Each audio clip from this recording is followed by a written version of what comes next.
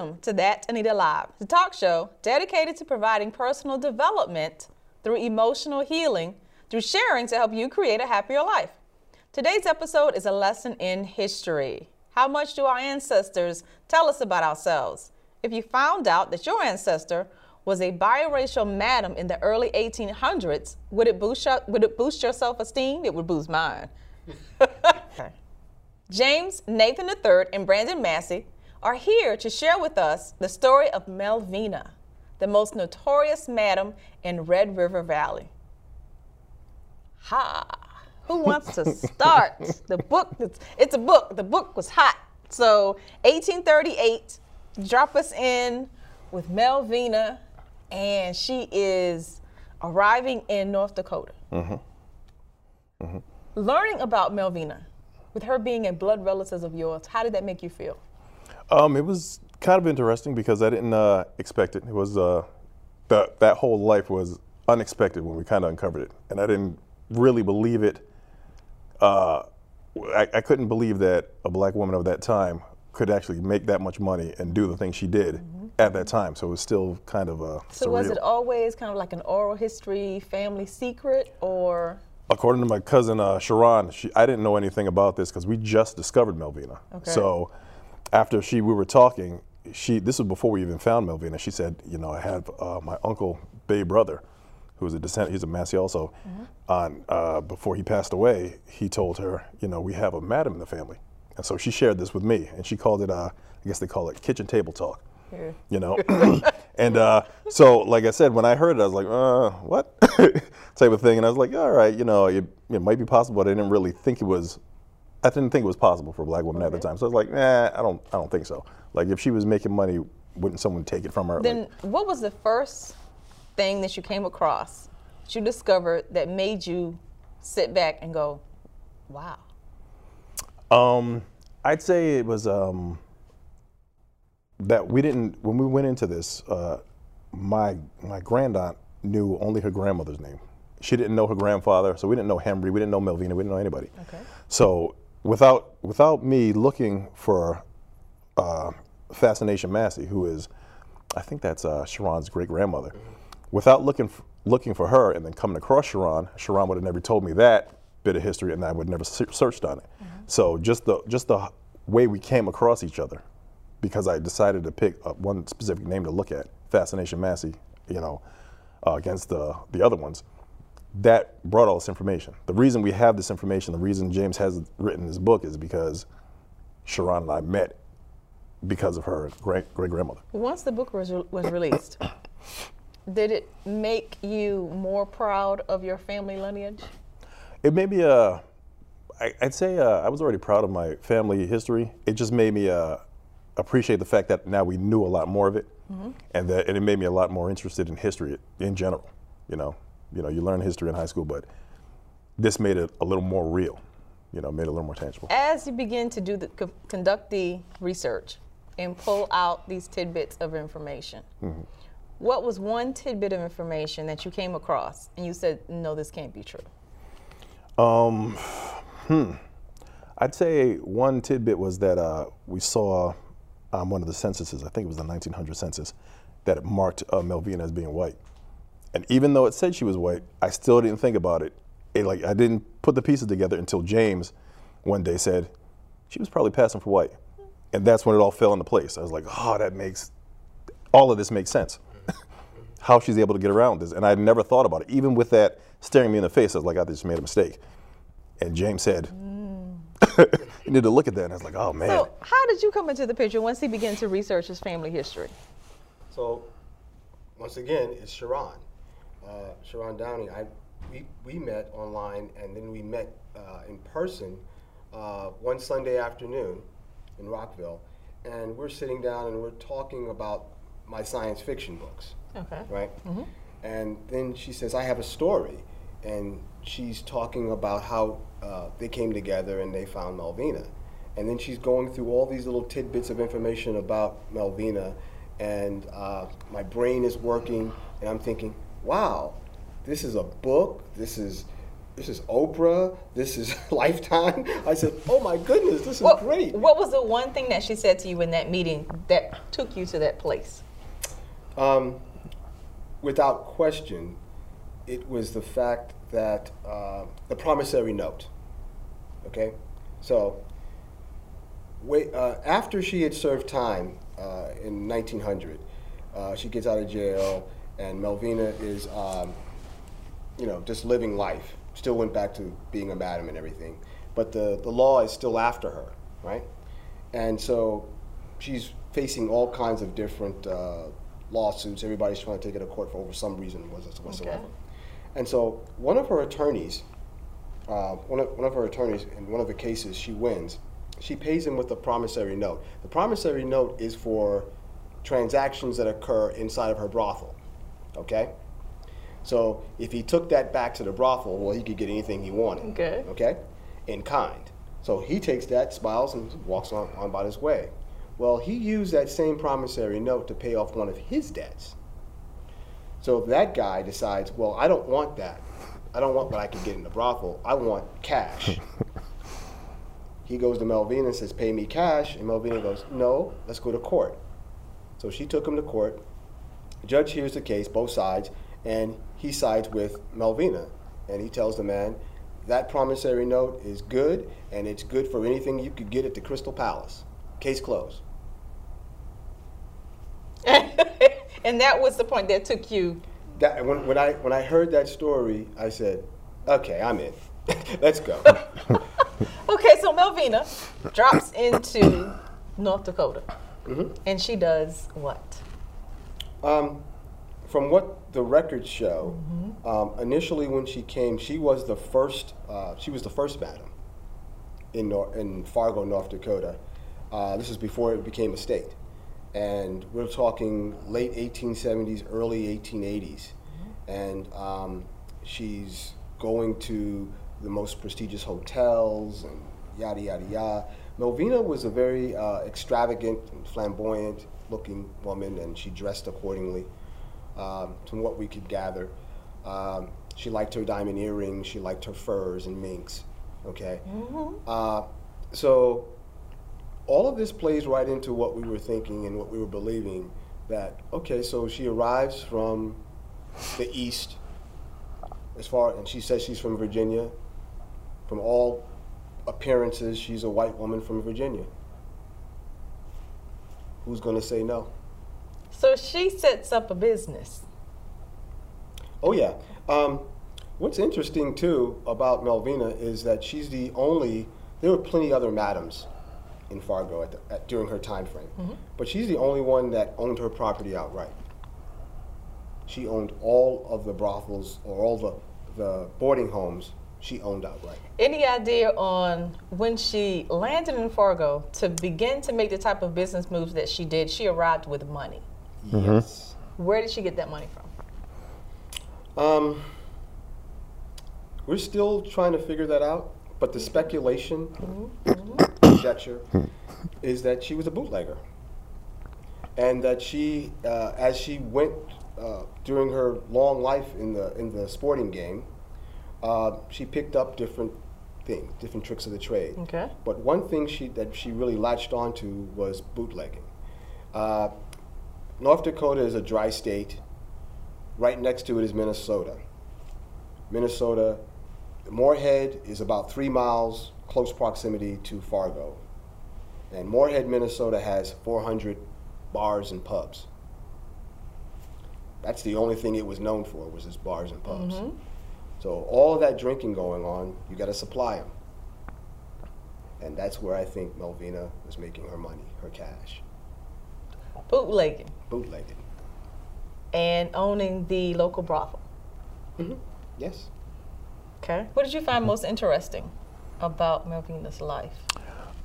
Just the fact that she could pull off these things. You know, she's in the paper all the time, and I think there was an article about how the church, I don't know if the church was directly next door or somewhere down the street, but the water piping had to be connected to her house. Okay. So that was a big issue. And then I think I read somewhere that she actually paid for some of that to be done, or actually paid for it to be done. You know, and just the fact that she's able to get away with this lifestyle and just not be immediately thrown in jail. Okay, so let's walk through, let's say her first court case, because she went to court a lot. A few times. It seemed as if she preferred to go to court than to argue with someone. Well, Brandon brings up a good point, and so I'll let's go back to this. This is right around her first times in court, around the 1870s, 1875 or so. So this is Reconstruction. Reconstruction is about to end, by the way. So this is around this time period, and you got to think to yourself, she's in her mid-30s by this time frame, and here's a young, independent black woman Passing. Okay. But with money, with a lawyer on retainer, because she had no problem ever taking someone to court. Right. So she had money to do that. In the East, I don't know if it was passing as much as they knew she was mulatto, because in Virginia and D.C. and Maryland, you could almost tell. I don't know. After a while, you get a feeling of, yeah, you're not white, you're black, or you're, mixed. But the further west you went, the chances of that happening were slim to nil, especially in the Pacific Northwest, in that area that she was in. Not Pacific Northwest, but the middle west of the country, upper north tier, northern west. Yeah, it's mostly people from Scandinavia. They didn't see that. What was her first court case like? Who did she take to court? I always get his initials mixed up. Lewis H.P. Davis, I believe. Lewis H.P. Davis. And Mr. Davis, he's mulatto, he's mixed. And he is, him and Melvina are dating, courting. And we believe they met sometime in Chicago. They met outside of D.C. And he comes back to D.C. and he marries another woman who's a mulatto.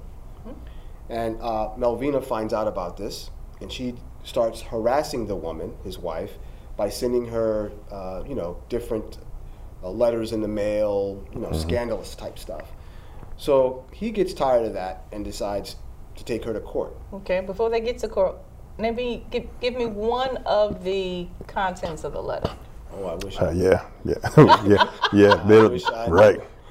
Right.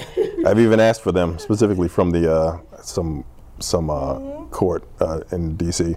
They said they don't have those anymore. They probably threw them out. That would have been good, but you married my husband. Well, you can just imagine how in those days how that went. Interesting though, we do have letters from Henry. That talks about when he was trying to go through a divorce with his first wife, and those were very interesting letters. Okay, so Melvina is mailing these love notes to the wife of the man that she thought she was going to marry. Correct. He has turned out marrying somebody else. Correct. And they go to court. Yes. How did they get into court? So they go to court. The judge hears them both out and basically just dismisses it and says, "You settle this. You figure this out. This is just a waste of our time." But by and large, she was suing him. Countersuit. Yeah. So and judge just drops it all out. About a week later, Melvina sues Lewis Davis for breach of promise. Right. So basically saying, hey, you promised to marry me, so either you do that, or we're going to let the judge decide, give me $5,000. So, and further research finds that Mr. Davis was a courier for the then, which was the Treasury. So he was a courier, and he was working for a retired Army colonel. Okay. So he wasn't making that much. And so our speculation is that when the judge basically told him to settle the thing out of court, well, actually, they settled and it was dismissed. So they settled out of court, so I'm assuming that Melvina might have got $50 from him, no more than maybe 100 tops. Did they ever speak again? I doubt it. Not that we know. Okay, Yeah, so was she ever dragged into court for running a brothel? A bawdy house. Yeah, they never got dragged into court. They only got dragged to the police station, I guess, to pay their quote-unquote fine, which was funding the town. Which in the fine was? I think it was 75 or 70, 75 bucks. They'd fine all the madams, and they say, go back to work and keep making us some more money. Yeah, because the brothels funded all the services that you'd have for the county. So you'd have trash pickup, you'd have livery stables, you'd have the sheriff's department, his deputies, okay? All of that got funded by these illicit services. These were the fines. Did she ever get dragged in for bootlegging? Now, that's a different story, okay? So they wanted to arrest her and they sent her to jail for bootlegging. But what they caught her doing was basically a misdemeanor. She was selling or providing spirits to people in her boarding house. They never caught her for bootlegging, but that was the charge. Melvina, in the history of North Dakota, is the only one to ever, the last person to ever be arrested in that entire state, ever, for bootlegging. And this is all the way through Prohibition, too, as well. Did she ever have kids? Outside of Henry, there's speculation that she may have had 2 other children, and that's just based on her when she was arrested and she said that. But other than that, we don't really know. We don't really know. Miss Melvina, the madam of Fargo, North Dakota. We'll be right back to discuss more details of her life. What if I told you that you could stop the negative tape from playing inside your head? What if, with 7 simple steps, you could leave the pain of the past behind and live every day as your true, authentic self? It is possible, and you can do it. The ebook, 7 Simple Steps to Beat Emotional Baggage, How to Become Whole, Healed, Healthy, and Happy, shares how to resolve emotional baggage and feel free to live true to your own personality, spirit, and character. Transform negative thinking into positive thinking and become equipped to boldly face your past and resolve emotional pain.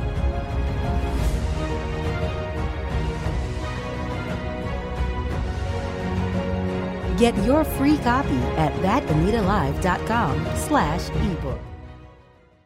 And what we believe happened to Melvina is that the biggest crime she committed that made her infamous in that whole valley region was the fact that she never told anybody she was black. And it came to light as how? Henry Ray. Yeah, that's another piece of speculation because, we don't really know what turned for her, but it is plausible that, someone found out, and I know with that Henry Ray case, when he took him to court, he probably would have said, she's running a brothel and she's black and you guys didn't know. And it probably would have all been like, oh, we got to do something about that now. It's possible, but we don't know. We don't know specifically. Her husband was white. From day to day, what was Melvina's life like?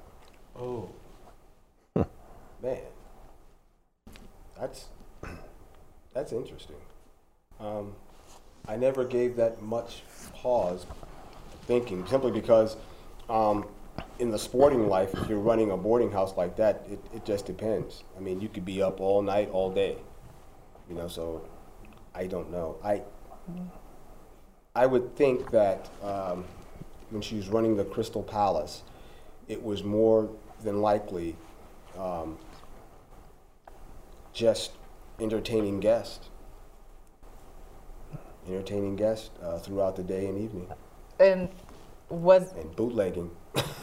Because what comes to mind is either Miss Kitty from Gunsmoke or Best Little Whorehouse of Texas that had Dolly Parton in it. Yeah. She was the Grand Madame, okay?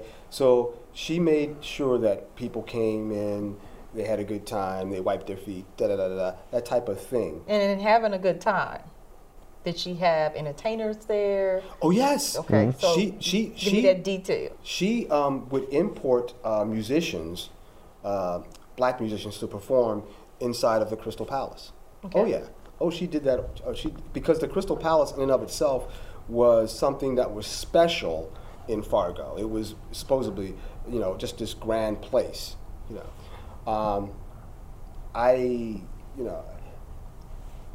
You really don't know because you don't have people that gave eyewitness accounts of being inside the Crystal Palace, and how it looked. But it was modeled after the Crystal Palace from Queen Victoria. Right, but in the book. Yes. In the book, I give it this feel of a luxurious, high-end brothel based on brothels in Chicago and D.C. of the time period. Okay. That were known to be this type of way, where they serve champagne. She had chefs and cooks come in through as well to provide food for them. So it was in the Hollow, which was the transient part of town, but it wasn't, it wasn't like eating at Popeyes or anything like that. It was, you came there, you ate good, she entertained folks. It was a. Who were some of the entertainers that she had come through? I don't know any names that stuck out that were, big time people like that. It wasn't Louis Armstrong or anything like that. Right. Yeah. And I think some of the borders too, when you look at the city directories and you see who's staying at her house, they will just say a musician here or some other guy here. So she had different people living at her house. And I think she used to, I read somewhere, I can't even remember what it was, that the town wouldn't allow black folks to stay in their hotels. So they would board with Melvina at some point. But I got to find out where that was written at. And it's interesting too. And by and large, a lot of the city ordinances, it's amazing to me because there were other black madams in Fargo. She wasn't the only one. So that when they did find out that she was black, I'm sure that clicked in the town as well, and they said, no wonder this is where black folks and white folks are all living together, under the same roof. No wonder, So it's one of those things. I remember reading this thesis that someone had wrote saying that the white prostitutes didn't work for black madams, and I found that to be odd. I'm like, I think they worked for whoever was running the boarding house. Melvina was passing, so it really didn't matter. Yes, it didn't matter for Melvina. So I was like, when you're a prostitute and you're in a boarding house, it doesn't matter who's running the boarding house, because if they tell you to go, then guess what? You're going to be out on the street, and you don't want to be on the street. So the stagecoach pulls into town, and a gentleman from the stagecoach goes over to the Crystal Palace. Yep. Run by Miss Melvina, your ancestor. Why are you?